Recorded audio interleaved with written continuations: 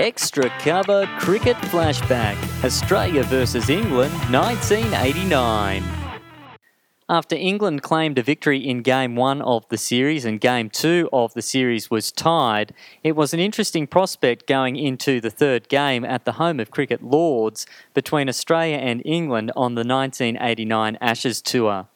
England won the toss and elected to bat first, as they had done in the previous two games, and Gooch and Gower got them off to a great start, getting to 123 before Gower was out for 61.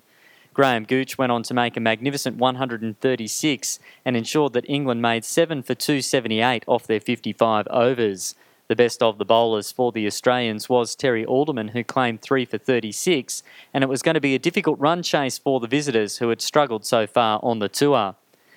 Geoff Marsh had other ideas, however. At the top of the order, he went in and was not dismissed. He finished on 111 not out, a magnificent display of batting from the Australian opener, plundering 7 boundaries and a 6 in his innings. He was well supported by skipper Alan Border, who made a half-century, and Steve Waugh, who'd made runs in the other games as well, made 35.